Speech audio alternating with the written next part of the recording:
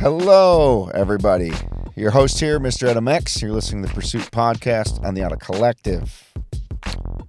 Got some snow this week. Got like 16 inches. I skied powder. It's the first time I alpined in powder in a really long time. It felt great.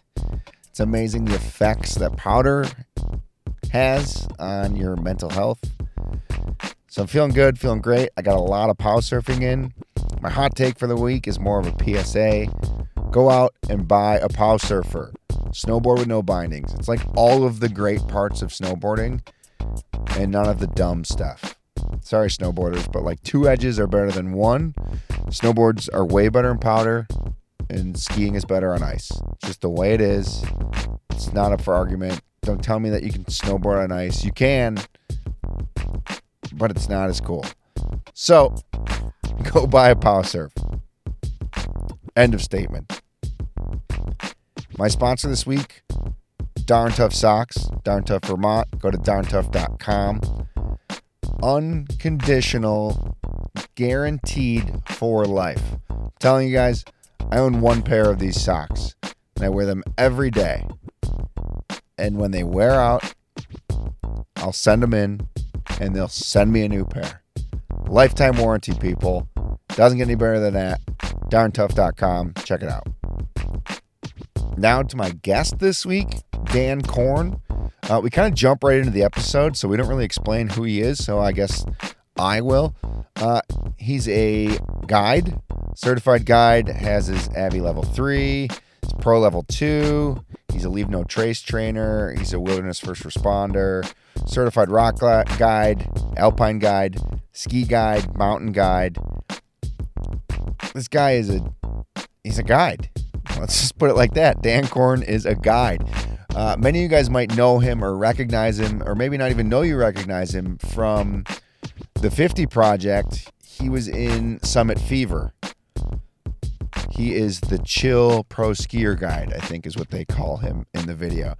But we talk about Summit Fever and skiing with Cody and Nick and Bjorn. And we just kind of talk about everything and being with those athletes at that level and making the right decisions. And then we go into talking about guiding and working with clients and dealing with clients. And Dan is just a super humble human being. It was an absolute pleasure and honor to speak with him. It was just fun. We just had a great conversation. And, I hope to have that outlook that he has. So listen to the episode. Let me know what you think. It's as simple as that. We're going to get right into this episode. You're solely for the purpose of skiing powder first, and they're sort of hard to get ahead of. Yeah, I don't have competition. That's always like my big joke. Like today we went and skied the resort this morning till like noon, and then we left the resort and we went pow surfing, and like at noon this spot was completely untouched. Like not one track on it. That's pretty awesome. So obviously I'd rather be in the mountains, but like, it's always like the big trade-off is like, there's no competition. There's no one here that I have to battle. And the people that do tour, they go backcountry skiing for them is just walking up a groomer before the lift spins. And then they just ski down the groomer. It's like the greatest thing on the planet. Yeah, it's pretty nice. When I lived in New Hampshire for a long time. That's where I finished high school and went to college. And backcountry skiing there certainly wasn't very popular outside of Tuckerman Ravine. And so, it was pretty easy to find your own place and go tour. And then even when I moved to Wyoming, there's just not a lot of information, and you sort of had to be part of the right piece of the right crew to glean any information. And then with the advent of, FatMap and Instagram and all of the social sharing and social media, now it's like, man, the things that will get tracked so fast where people just are like, whoosh. Yeah. And go ahead. No, I was just going to say it's totally different in the last 10 years. It seems it's been an exponential curve of, just people getting out and getting after it, which is awesome. But it also means you just have to walk a bit further to find your own spot. Yeah, so we're gonna record. We're gonna get right into this. Usually we chat, but we're already into a good convo. So I'm just gonna Yeah, keep it no, keep it I've rolling. never been on a podcast before, so I'll just, whatever you want to ask or talk about, it's fine by me. It's great. It's just the goal is to have a conversation, so that's all we're doing. But we've already started a good one, so we're just gonna keep it rolling. How do you think backcountry has blown up so much in the last 10 years? How do you feel about it? Like, how does it make you feel? I guess. I guess in a lot of ways, I think it's kind of cool to see people getting out and enjoying the mountains and their public lands, or, just accessing terrain and sharing the knowledge is super cool to see that change from when everything was a bit more tight-lipped. And so I think it's a good thing. I also think that it seems like ski resorts have gotten more and more expensive, where um, maybe backcountry skiing is the way for all of us to be able to have good access to the mountains and go skiing, because gone are the days of getting a season pass to, Loon, Waterville, and Cranmore for $240.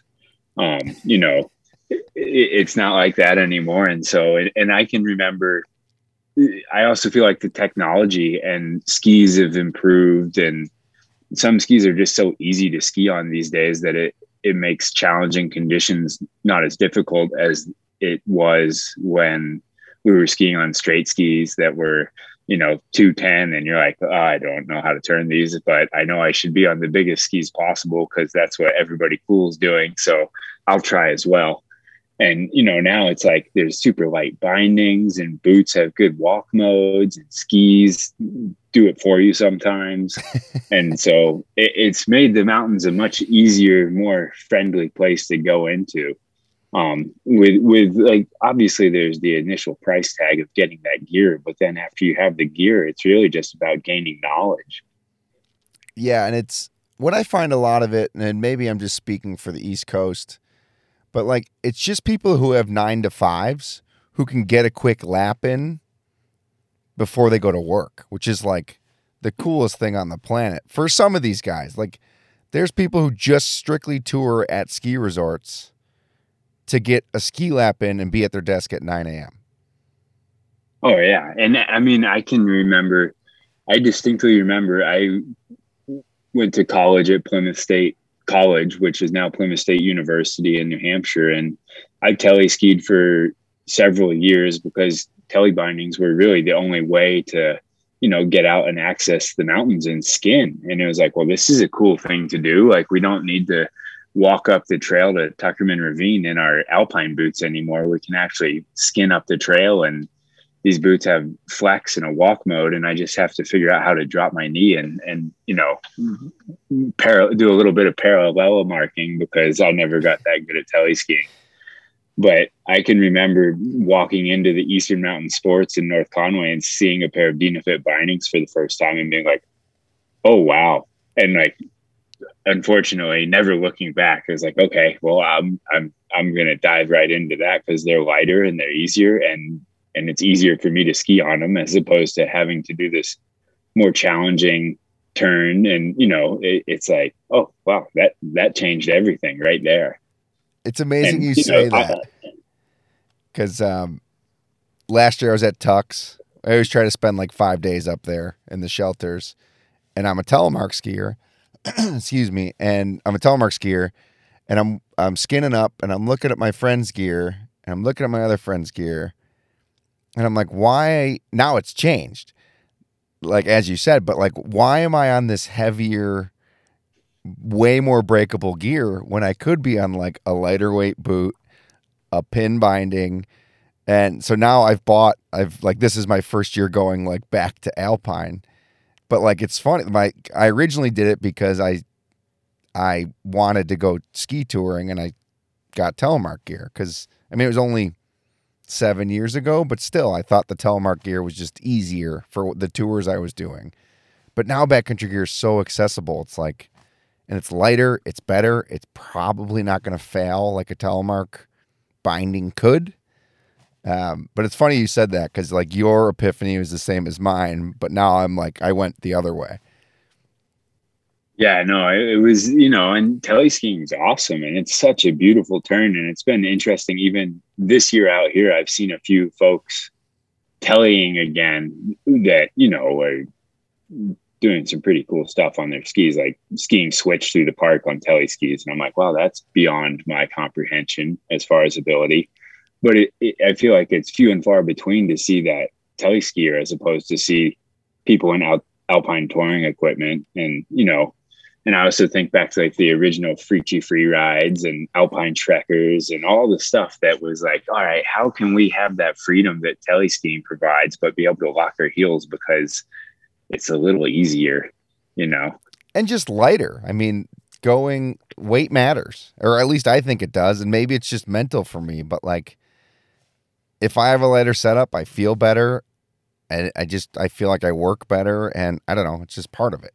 But I don't know. No, for sure. Like every ounce counts, and it's amazing with boots, skis, and bindings, just how they've changed and how pretty light skis ski really well these days, as opposed to when they were figuring out the process, chattery skis or stuff that was a little unnerving to ski on. And now it's like, wow, these are great. I could ski anything I wanted on these. Yeah, the boom has been wild to watch, and I feel like you were just I know you were just on a recent project, but I feel like the 50 project has even like blasted that boom even more. Like people are seeing, obviously everyone knows Cody Townsend, and he's the Michael Jordan of the backcountry ski world right now. He is. Go ahead. Well, I just had to clear my throat. Okay. But he's putting it out there, and I think there's both sides to it. Like, should you be showing everybody these things? But the access is there, like you said, with the internet and maps and everything else. But you were just in Summit Fever, correct? Yeah. For anyone who hasn't watched Summit Fever, it's part of the 50 Classics series. You do Mount St. Elias, right? Yeah, we made an attempt to ski Mount St. Elias, which the south side of St. Elias is basically one of the bigger pieces of terrain that you can ski on Earth as far as vertical from the summit to where you stop skiing.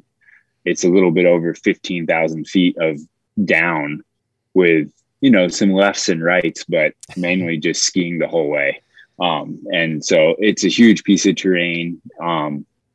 It's also tucked into the Gulf of Alaska in a place that I always jokingly like to say it's where storms go to die. They just sit there until they're gone. And, the weather's not great. It can be really cold due to the altitude. And so it combines to,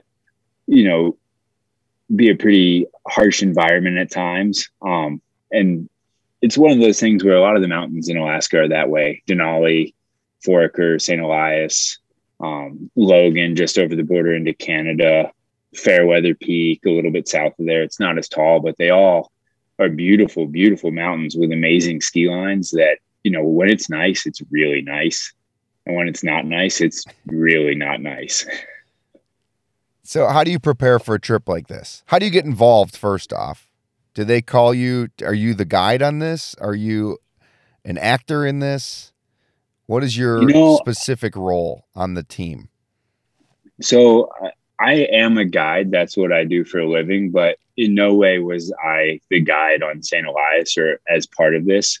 I met Cody on Denali when he was there to ski with a crew that I was actually a climbing ranger for Denali National Park for several years. And I gave them their briefing, and I sort of met them in the briefing room and talked with them and talked about their trip with them. And kind of part of the process of going on to Denali is you do a briefing with a ranger that just helps with some of the education relative to going on the mountain, because there's some specifics there that if some about the route and how to prepare and, talking about altitude and acclimation, that it sort of helps people stay out of trouble.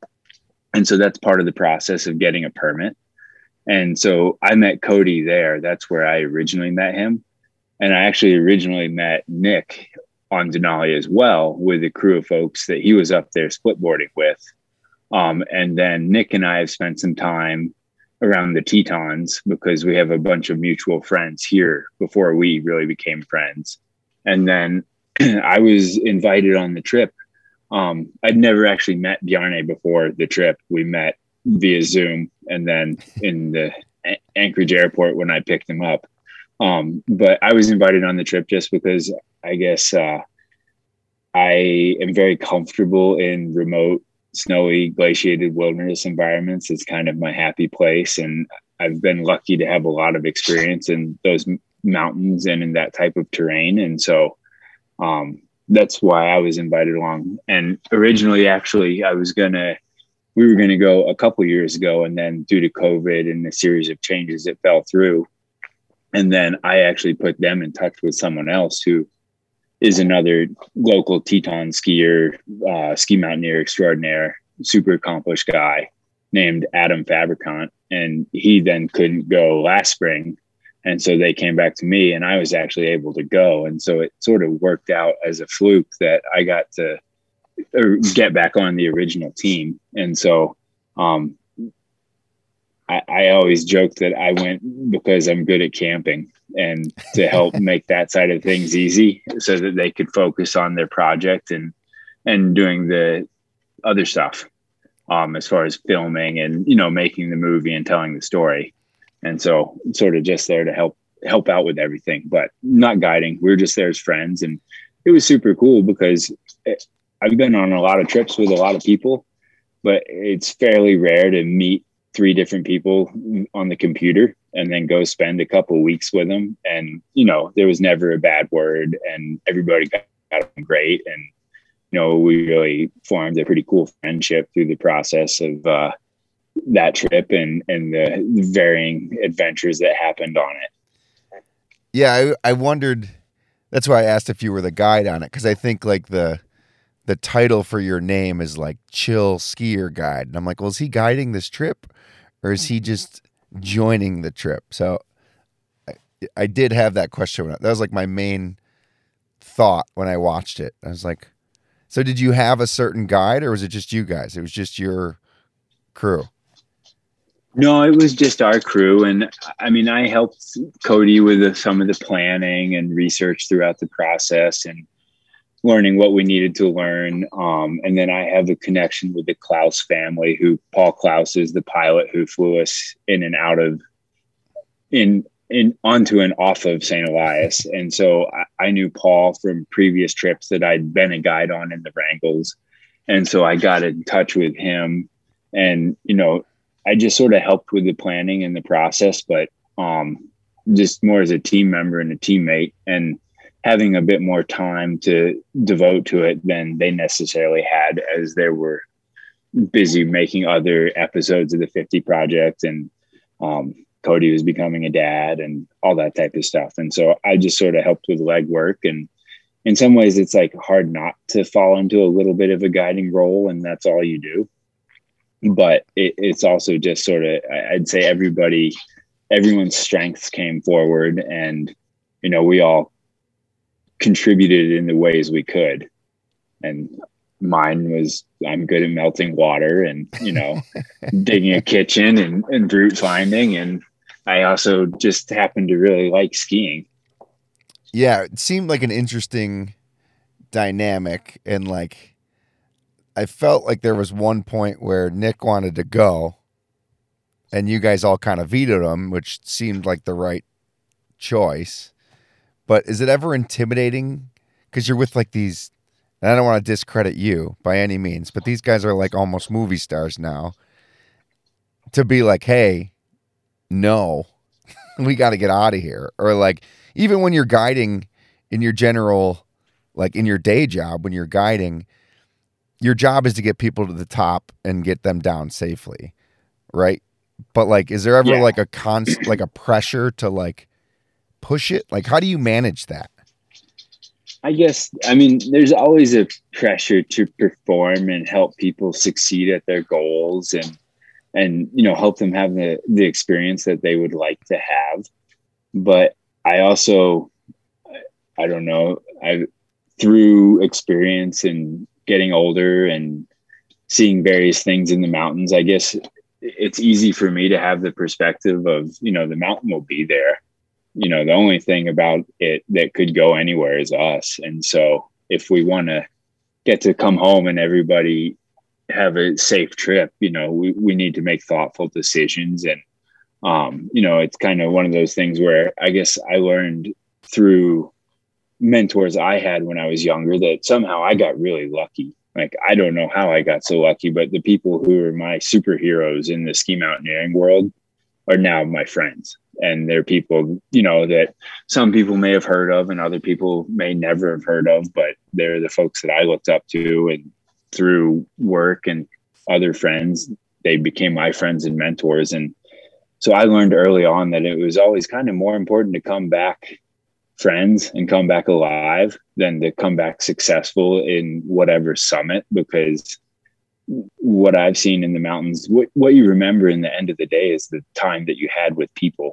You don't necessarily remember the top. Like, it's a pretty awesome step along the way, but generally you remember a lot more of like eating chocolate chips with Bjarne in the tent as we waited for it to stop raining than any part of the skiing. Like, the skiing was awesome. It was super cool. Like, great steep skiing, technical, exposed, like things I really like and enjoy. But, like hanging out in the rain and eating chocolate chips was what I remember as much as I remember any turn, for as silly as that sounds. No, it makes sense. I mean, it makes sense to me. Like, you always remember, like, again, you don't remember like the destination. You remember the journey, and it's something stupid like that. Or like, I went on a bike trip and I remember my buddy getting flat tires. It was like the worst part of the trip is he got like a bunch of flat tires within like a 20-mile section. But that's all we talk about on the trip when we see each other, is like like it's the stupid stuff that you remember. It's not where you were going or why you were going there. Yeah. And I think I got lucky that I've had a lot of practice at kind of trying to balance various things out on trips I've guided and trips I've done with friends and leading patrols for the Park Service, and all those different experiences make it pretty easy for me to read people. And when I see that like something's not right, I'm generally like, okay, well, this is the denominator we need to go with, because no matter how stoked one person is to do something, if someone else's heart isn't in it, like, there's a good reason that could be the case. And, listening to that might be the reason that we all come home safe and alive, as opposed to, just to relate it to the avalanche world, you always listen to the person in your group that might have a concern because maybe they've noticed something that no one else has. And that is how you avoid that expert halo that people talk about. And so, as we saw poor conditions on the mountain and, not the best weather, it was kind of like, well, there are a lot of things that, while it'd be awesome to go up and get it done, there's a bunch of stuff on the other side of that make it where it's like, we can always come back.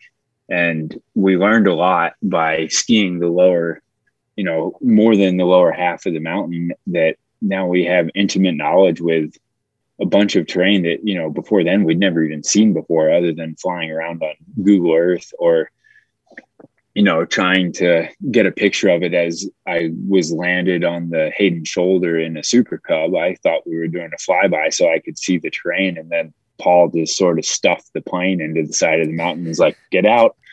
And you're like, okay, all right, cool, see ya. And then 2.5 hours later, you're like, wonder if anyone else is coming, because he landed us there one at a time, just based on the size of where the landing strip runway is and the type of plane used to do it. And, he's the only, maybe one other pilot has ever landed there, but I think he's the only person who's ever landed a plane there and put people into that terrain where we landed. And so it's like, oh, okay, I thought we were looking at stuff, but it's time to go.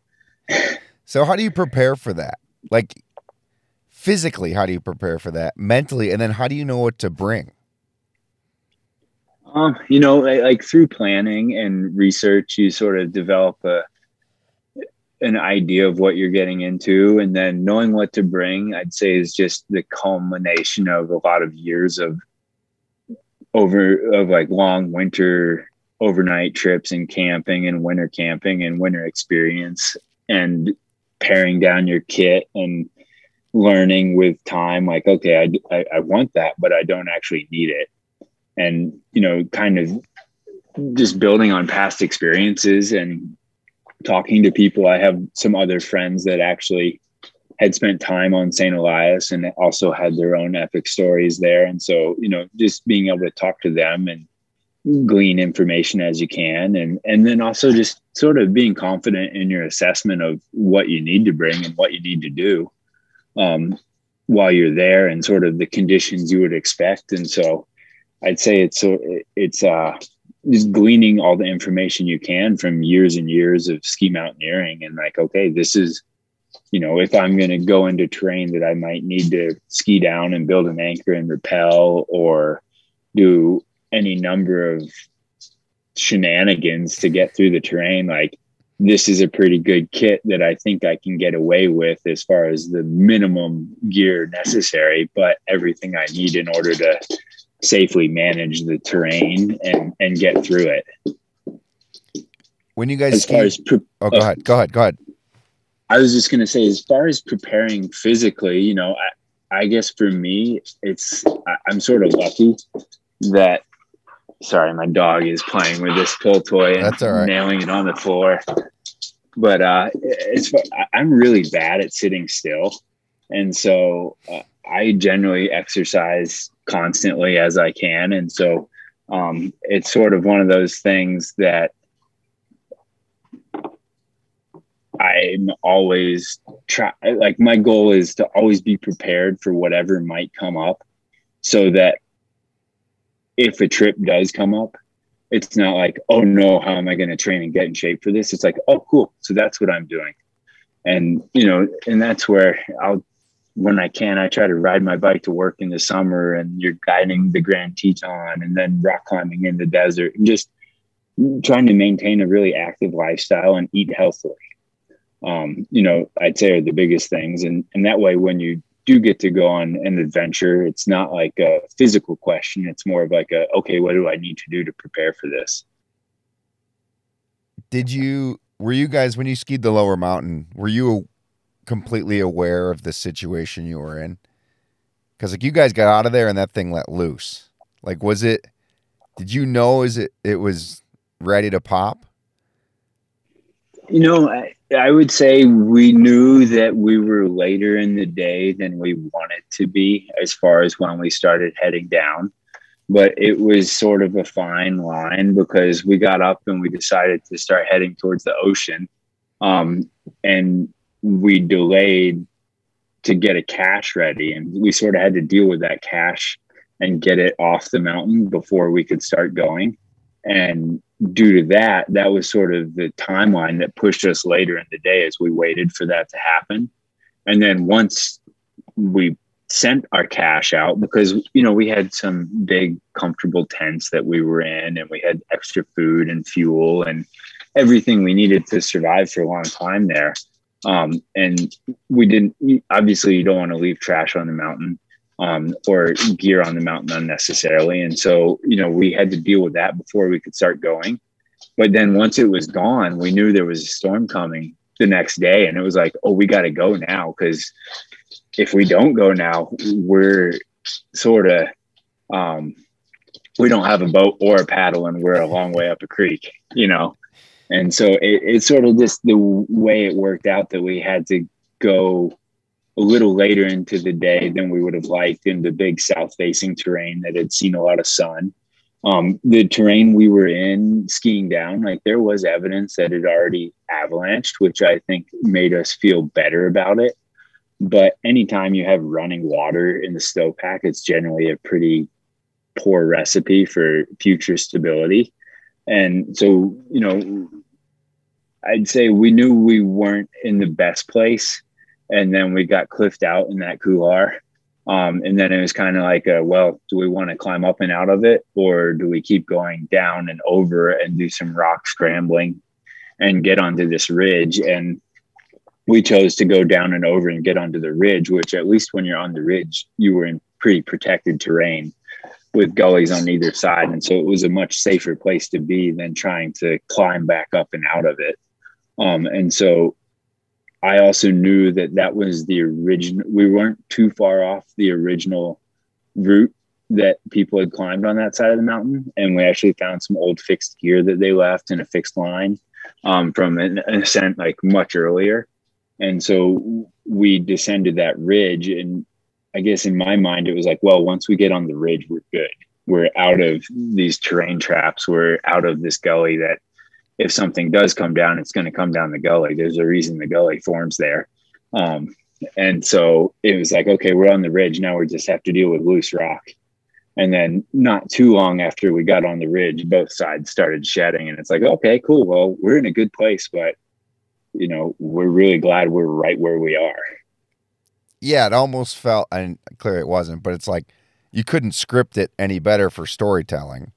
Like you guys got to the ridge and this thing slid. Like, I mean, obviously we edit things, but like you guys got to a safe place and then it let loose, which is like, talk about like storytelling, drama, like perfect for the film, but also terrifying for you guys who are actually there. Yeah, no, it was, you know, it definitely made for a good, just good added story to everything else that was going on. We're like, okay, now we're here and we're in a good place. And, you know, what was really funny and is as we got to the bottom of the ridge and we're kind of like, cool, we're in a safe place. These avalanches are really impressive. And then we got out of that terrain and it's like, all right, sweet, this is great. And then we look down to where we have to go to get to these kind of foothills we had to traverse through to get to where we got picked up on the beach. And this huge bear just walks up out of a crevassed area and like into the mist. And it's like, oh, okay, now we got to deal with that. Yeah, we're not done yet. This will be my last 50 project question. How much does filming affect what you guys do? Or is it just all on the fly? You know, I would say I haven't spent a lot of time filming or around ski film projects of that type. Like I've definitely helped with professionals, you know, as far as running safety when they were filming for a movie, hitting jumps and that type of thing where it's much more set up. But I really have to put it to Bjarne, like that guy is an amazing athlete, and what he would ski with a camera out in his hands with one bare hand, his mitt in his mouth, making jump turns, you know, like his level of skill at what he was doing, I think allows for everybody else to sort of do the ski mountaineering stuff and not slow down because he's able to perform at that level and film at the same time. And, you know, and he's super motivated, super talented, and goes the extra mile to get up in the middle of the storm and get some video footage. And I'm there like, why are you going out there, Bjarne? It's not very nice.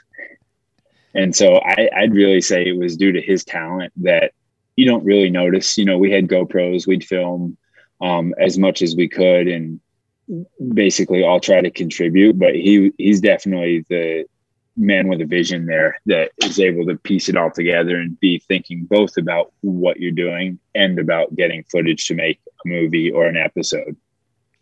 Yeah, filmers are always like, I'd love to see like his Strava versus someone else's or like his steps, you know, because it's like he's always got to do like 100 more feet up or over or left or right, you know, just to get a different shot when you guys just get to go like straight up the chute or what, you know. But he's, I mean, phenomenal. And you can always tell that like he's on it. He's always ahead of the curve. He's always just, he never seems tired, which is always unbelievable to me. Like that guy's gas tank must just be like endless. Well, you know, when he runs out of food, he gets a little tired. I can tell you that. I've experienced it. But other than that, you know, just got to keep him fed. He's fairly tireless. It's amazing. The project was amazing. I'm glad you were part of it. It was a nice little element to it. just new faces. And I think they've done such a great job with bringing different people into all the projects just to like, it's not just the Cody show. He brings in friends. He brings in, it's great to see. And the project was amazing. Yeah, no, I think I was going to say this earlier, but I think what's really cool about what Cody's done is how he's sort of made this type of thing a little more attainable and normal, and shown not just the cool skiing, but everything involved and the people he's with and the process. And, it makes it where it's not, people on a pedestal are able to do this, but it's like, oh yeah, this is 4 people going on an adventure and having that adventure together, and everybody contributes in their own way. Yeah, he's definitely normalized it, might be the wrong word, because he shows it's hard, but he shows like, these pros are suffering too. Or like, I filmed for 2 hours with my lens cap on. Like, we're human.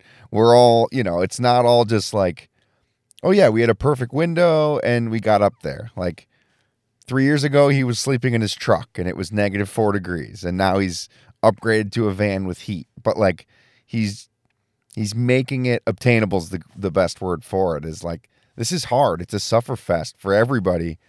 But the joy that it brings and how accessible it is if you do your research and get there, it's been phenomenal to watch.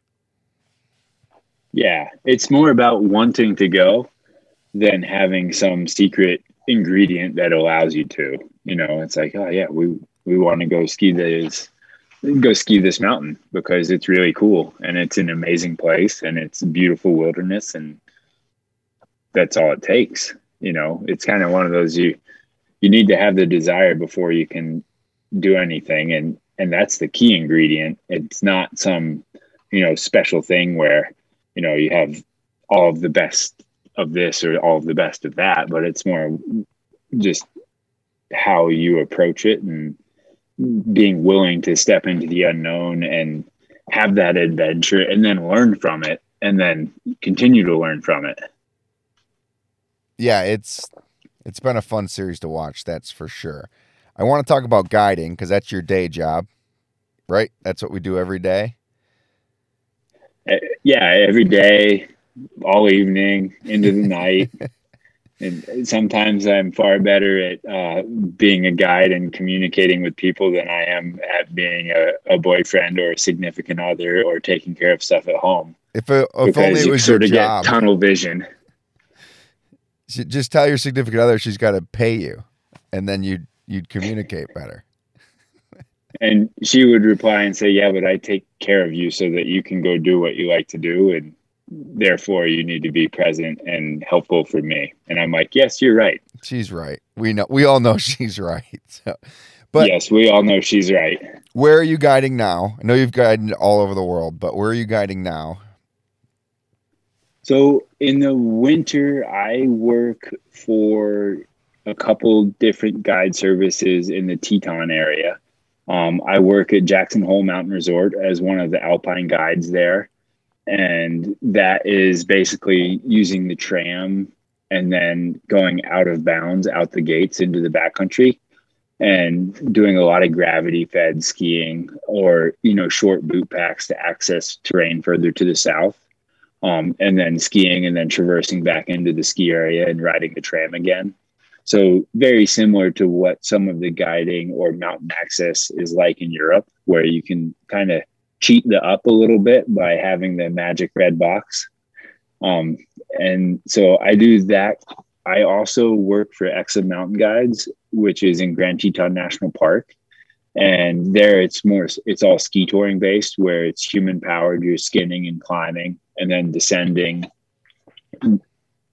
whatever objective that you've really picked out for the day. And that'll vary from folks who are brand new to ski touring and want to learn how to skin and, make kick turns and go through the hard process of figuring out how to travel with alpine touring setups on one end. And on the other end, it's guiding things like ski descents of the Grand Teton or the Apocalypse Couloir or Mount Moran and some of the other 50 classics, of that are in this area.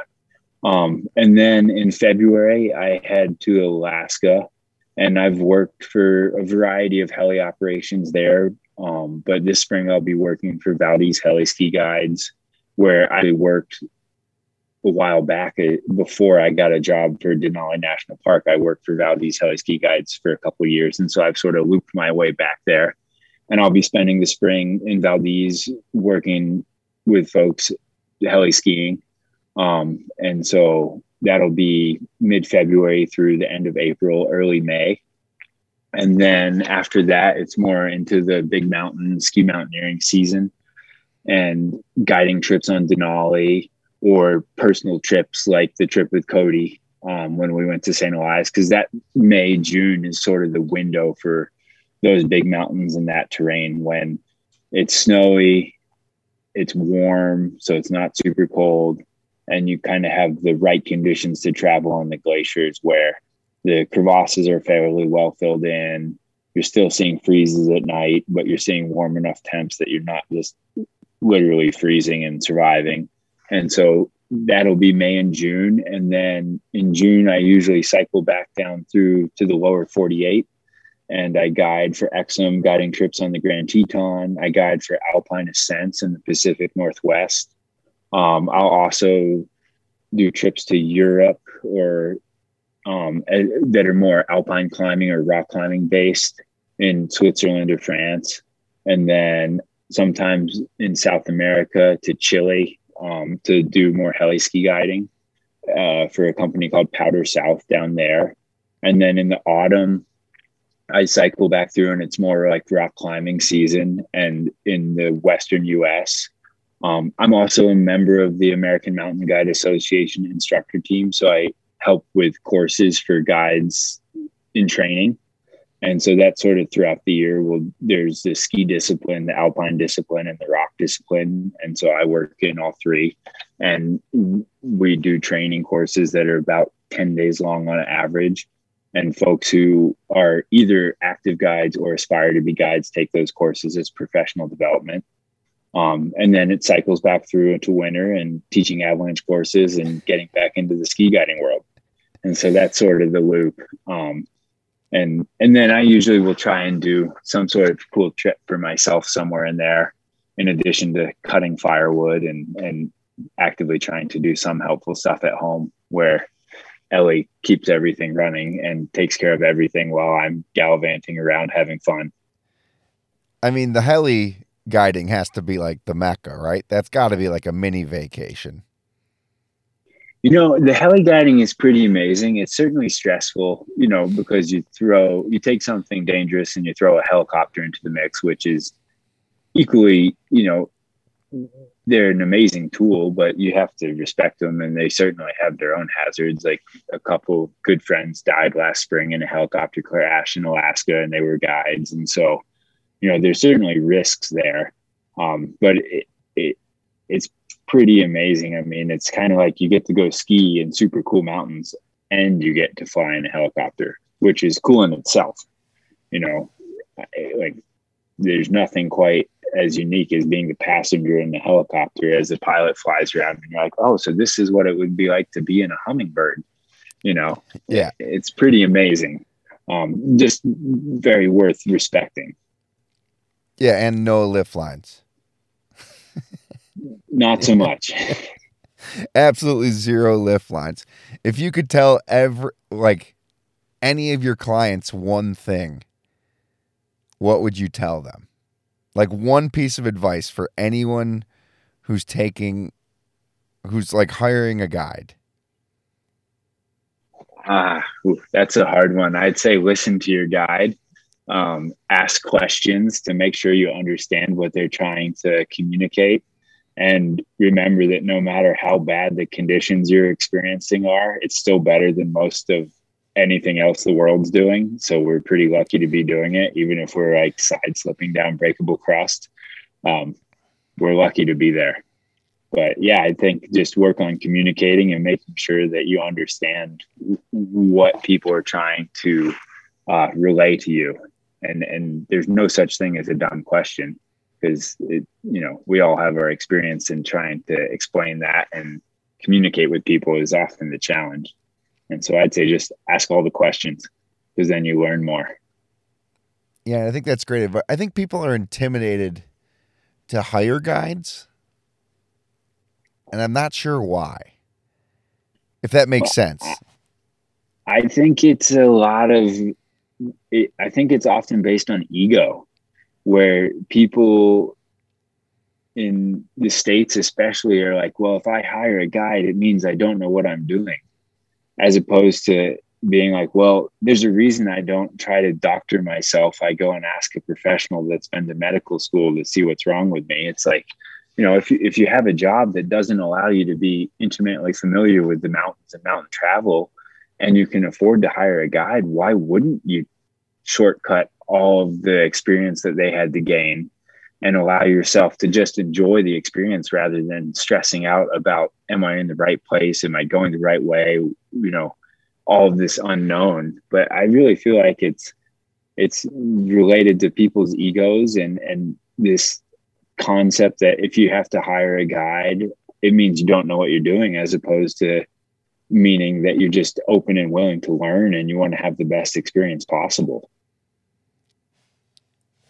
Yeah, I think you hit the nail on the head, honestly, because skiing's a weird sport when it comes to that. There's a lot of people who just buy skis and they go skiing. They don't take a lesson. They just figure it out, which is great. But then when you get into like big mountains, backcountry, like it's life and death sometimes. So like, I like that you said, if you don't have a job that allows you to be intimate with it, this is what you are there for. Yeah. And I mean, to quote Alex Lowe, he was famous for saying the greatest climber in the world is the one having the most fun. And I think that's relative to all mountain endeavors. It's like, if you're having a good time, it doesn't really matter what you're doing, because you're enjoying what you're doing and you're there living in the moment. And, not everybody gets to do that. And like relative to going out with a guide, it's like, it gives you a whole new ability to have a good time and enjoy what you're doing, because it takes the stress off the table. Let me stress out about where we're going to stay, what we're going to eat, what we're going to do, so that you can enjoy your vacation, as opposed to, feeling like you have to plan it all yourself and figure out how to speak whatever language of whatever country you're in order to like try and navigate. It's like, let someone else worry about that. And often I think the people that some of my best clients that I've been really fortunate to travel with, it's more about having an experience with someone, and like the fun that you have together than necessarily where you are, because, like I've been really lucky to go on some cool trips with people and like sleep in the dirt in Bolivia. And we just have a good time because we're there together, even though, it might be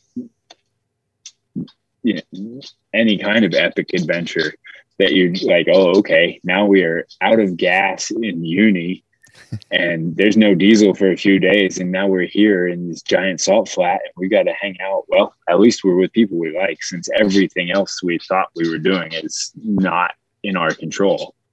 And so that's where I always like to tell people, like, not every guide is meant for every person, like, because personalities don't always mix, but there's the right guide for everybody, and you just have to find it. And then when you find someone that you get along with and you jive with how they do things and how they communicate, and you like how they manage safety margins, that's a person to go and do trips with, because then you're going to have a really good time and enjoy that trip no matter where you are or what you're doing. I went on a trip this past fall with someone that is a great friend. I originally met him. I was a ski coach at Loon Mountain, and that's where I met him. And then we didn't see each other for years, and we reconnected because I was hired as a guide for a big trip in the Alaska range that he was on. And then we've maintained our friendship since then. And I don't even really guide him anymore. We just go on adventures together. And like this past fall, we dirt biked from the Amazon rainforest over the Andes to La Paz. And, it was a grand time, even though I didn't know anything about dirt biking. And, to quote Carl, he's like, well, if you're going to learn to swim, you might as well jump in the deep end. And he's a really good motorcyclist. And so, like, here I am trying to figure out that no, you can't actually throttle and handbrake with the same hand. That's how you do a wheelie and crash. And he's just behind me, like, laughing.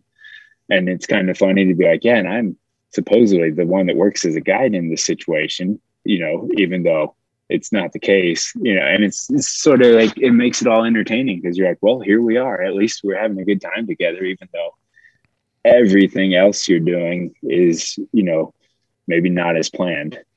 But it's a testament to who you are and why you do what you do, because it's your willingness to learn. And I think that's like one of the greatest assets of a guide, or like a human who is a guide.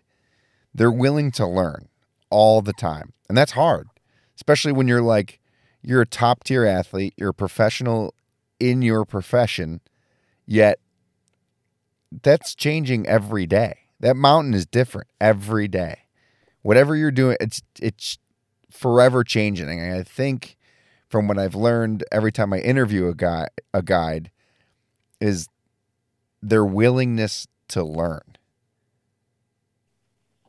Well, I mean, learning is it's a pretty cool lifelong process, as and it's one of those things where I think if you get caught up thinking you're at the top of your game, it's just further to fall, because, the next generation is always going to surpass us because they got to build off of what we figured out, just like we got to build off of, what my mentors figured out ahead of me. And, not that I'm saying I surpassed them in any way, shape, or form, but like, you get these stepping stools that the people before you didn't have, that, makes things a little more reasonable. And if you're not willing to admit that or see that, it's kind of like you're tricking yourself into a corner. Whereas if you're open to learning and willing to admit, like, yeah, I don't know, I'm sorry, it's just more honest and better. And then everybody gets to learn and have a good time, instead of trying to figure out how to fake your way through something because you feel like that's what you need to do.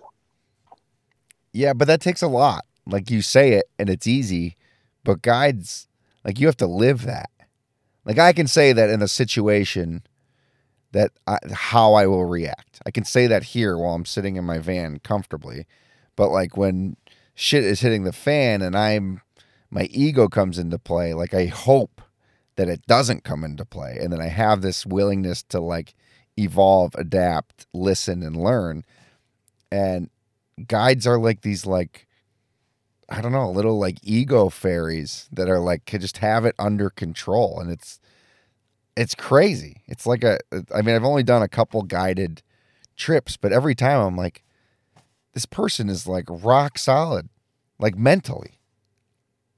And it's a tip of the hat to your profession. And just like, it's wild when you witness it, when you get to go with a guide and see it and experience it as a consumer, and being like that was, I had a guide on Tux the first time I went up, and we had a riot. And to this day, we keep in touch. We're not like super close friends, but like, if I'm heading out there, I shoot him a text, and like, I'll never forget that day. But like, we ended up going on Tux, and it was horrible conditions, super high Avi conditions, but we just went to the floor and like did some snow studying and dug a pit, and like, just so we could still learn. But like, stubborn me, who was younger, was like, let's get up there. And he's like, we're not going anywhere near that thing, dude. Like, but it was cool. And what I also learned is, it was a backcountry fest, and excuse my ramble here, but the people in the intermediate group, they all went and they weren't allowed on Tux because they were intermediates. So they went and like ripped low angle and had like the best powder day of their lives. Meanwhile, all the hardos who were in the expert group went to Tux and didn't get any fun skiing because it was too we skied the Shure, but who wants to ski the Shure when you can actually ski? But it was like one of those things that you learn, like, sometimes lower angle, less riskier stuff is a better choice and better turns for the day, even though that maybe wasn't your mission or assignment for the day. Yeah, no, and I mean, I think a couple things, but it's like you sort of just have to make the most of the opportune moment when you get it. And that's part of it, is just being in the right place at the right time. And sometimes you get that your first trip, and sometimes it takes a lifetime to get it. And then the guiding stuff, I feel like it's like, well, basically, if you're going to get humble pie for dinner, you can either eat it or you're going to get hungry after a while. There's some truth to that. And so, and it's just trying to be honest with yourself, and also just being honest as you grow and change as you get older too, because some of the things, I used to ice climb a ton and work for IMCS in North Conway, and that's what I did. And now it's like, well, I'm much more of a ski guide than I'm an ice climbing guide, because there's not much ice climbing where I live. And there's a lot more skiing, and, there's better guides to go ice climbing with, because they're tuned up and doing it. But if you want to go skiing, that's sort of what I'm better for these days, but it always changes. And I think a lot of it's like just continuing to be honest with yourself as you cycle through life and learn and grow and change. And, and there's nothing wrong with Sherby laps. I mean, I know, but you know what I mean? I was super fortunate to spend some time working for the Mount Washington Avalanche Center, and I got to live in the Ranger cabin there for 6 weeks on a detail, and there was nothing better than the nighttime Sherby laps. We also got to ski a lot of really cool things in Huntington and in Tux, but, I probably remember Andrew Drummond showing up with headlamps and going skiing at night as well as anything I skied in, like Dodge's Drop or that kind of stuff, because it was just fun. And I think that's what it all boils down to, is like having fun, being real and having fun goes a long way. Yeah, that's been my motto this year. It's like, I'm the worst skier here. I have no ego in that. I'm the worst one here, but no one is going to have more fun than me today. And I promise you that. And it's been good. I've been holding it up. I think it's like, you got to stay true to it. You can't beat that. You can't. And it's the only thing you can control is your attitude. That was like, I think Shane McFall said it, the filmer for Traveling Circus. But it's like, man, that stuck with me so hard. He was on a podcast earlier, and it was like, the only thing you control is your attitude. And I was like, there's some truth to that. So I think we forget that skiing is fun and that we do this for fun. And like you said, you're like, shuffling down some breakable crust. And it's like, there's a lot of people in this world that would much rather be doing this right here, right now. So enjoy it. Even though it sucks, maybe enjoy it. Yeah, I mean, there's a lot of people that couldn't even comprehend getting to be there doing that, as far as compared to what a lot of the world is dealing with and going through. Like we lead a pretty privileged life to get to spend all that time in the mountains. It's a pretty magic place. It really is. So real quick, I've had you for about an hour here. Advice to anyone who wants to get into guiding. Like, what is, like, I know it's a multi-step process, but like, any advice for someone who's listening who is like, this is what I think I want to do? I would say, if you want to get into guiding, really try to get as much experience as possible and get comfortable in the environment that you want to guide in, whether it's kayaking or climbing or skiing or whatever it is. But, develop a comfort there that allows you to have the bandwidth to pay attention to what other people around you are doing, as opposed to worrying at all about what you're doing. And, seek out and find good mentors. And there's that whole mentorship concept that people struggle with these days. And I think part of it is because a lot of people don't think or don't remember necessarily that, like, mentorship goes two ways.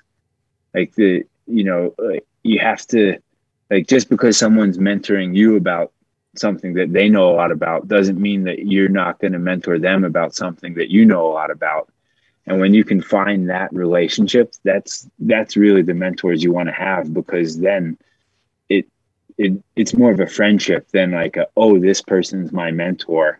they're going to teach me. It's more like, oh, I really like hanging out with this guy, and for whatever reason, he likes hanging out with me, and we can both learn from each other, and really seek out those friendships. And like, good mentors are hard to come by and hard to find, but that's kind of why it takes work, just like anything else good. Like the more you put into it, the more you try to learn and glean knowledge from anyone you can, the more well-rounded you'll make yourself, and the more you'll be able to put into becoming a guide and focusing on the guiding rather than the, oh, cool, I'm getting paid to go climb or getting paid to go ski. It's more like, check this out. I'm going to get to help this person have the experience of a lifetime, that it might be a day of work for me, but they're going to remember it forever. And it's really cool. And so I guess that would be my long-winded answer of what I would suggest. And, get professional training, but balance it with experience, because the more you know, the more you know. And you don't know what you don't know until you learn it. And I had a really good mentor tell me that once. And I was sort of like, I was a young punk. And, now I look back at it and I'm like, oh man, he's so right. That was the smartest thing anyone said to me ever, was like, you're never going to know what you don't know until you go learn it. And then all of a sudden you're like, oh, okay, so there's a whole world of things I don't know that I need to learn about. Yeah, it really starts to make sense when you start looking around and start learning. You don't know what you don't know. And it's, and I said it before, but it's a testament to guides from you to everyone around the world, just your capacity to like be a sponge, admit mistakes and evolve and just continue to learn and continue to like push our sport and the boundaries of our sport and the safety of our sport. Like, we're doing more dangerous things, arguably safer, which is neat. Like, it's scary, but like the amount of people accessing the backcountry now, yeah, the numbers are high of people accessing them. So of course injuries are going to be up, but like there's a lot of successful missions out there from just average Joes, which is a beautiful thing, which 20 years ago, it would have not have been obtainable missions. Yeah. I mean, it's a wicked learning environment, and in some ways that's what makes it so cool, is the margins are there, and you do need to learn and you do need to be open, because it only takes one mistake or one inopportune moment to get into a bit of trouble. And I think, unfortunately, sometimes that's what people dwell on, is they talk about, oh, well, did you hear about this incident, or did you hear about that accident?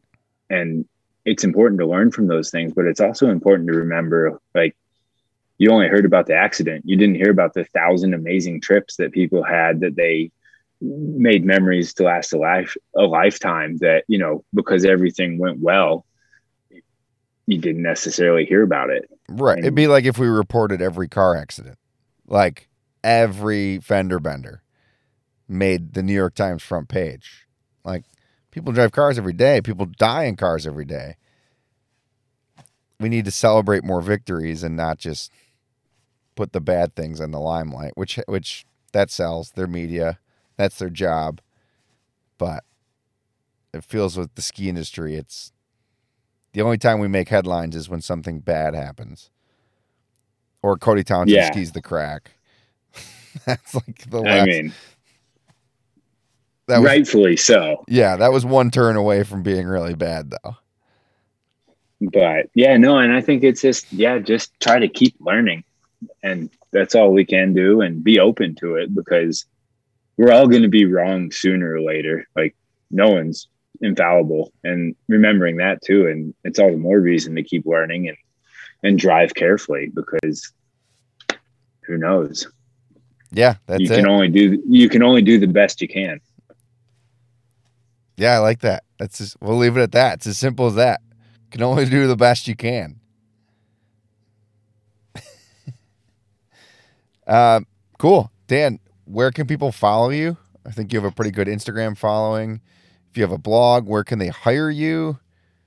It's kind of your outro here. I would say if anybody wants to get in touch, I I really enjoy taking pictures. And so my Instagram is Mountain Corn, MTNCORN.